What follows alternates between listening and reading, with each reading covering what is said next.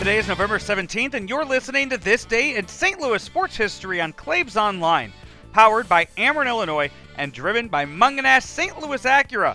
I'm Joe Roderick.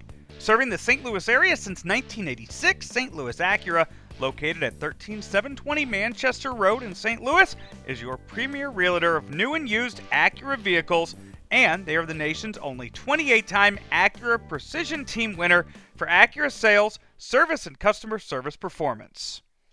When tragedy struck the Cardinals organization in October of 2014 with the death of their young outfielder Oscar Taveras, the team looked outside of their roster to find his replacement, and in doing so, made a trade on this day 6 years ago. We move on to November 17th. The Braves trade Gold Glove outfielder Jason Heyward and setup man Jordan Walden to the St. Louis Cardinals for right-hander Shelby Miller and 22-year-old minor leaguer Tyrell Jenkins. Jason Heyward would help solidify the Cardinals' defense and provide the necessary help to the offense to lead the team to their first 100-win season since 2005.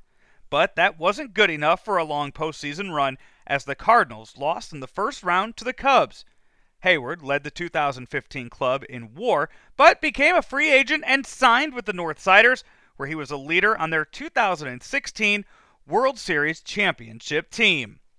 You're listening to This Day in St. Louis Sports History on Claves Online, powered by Ameren, Illinois, and driven by Mungenast St. Louis Acura.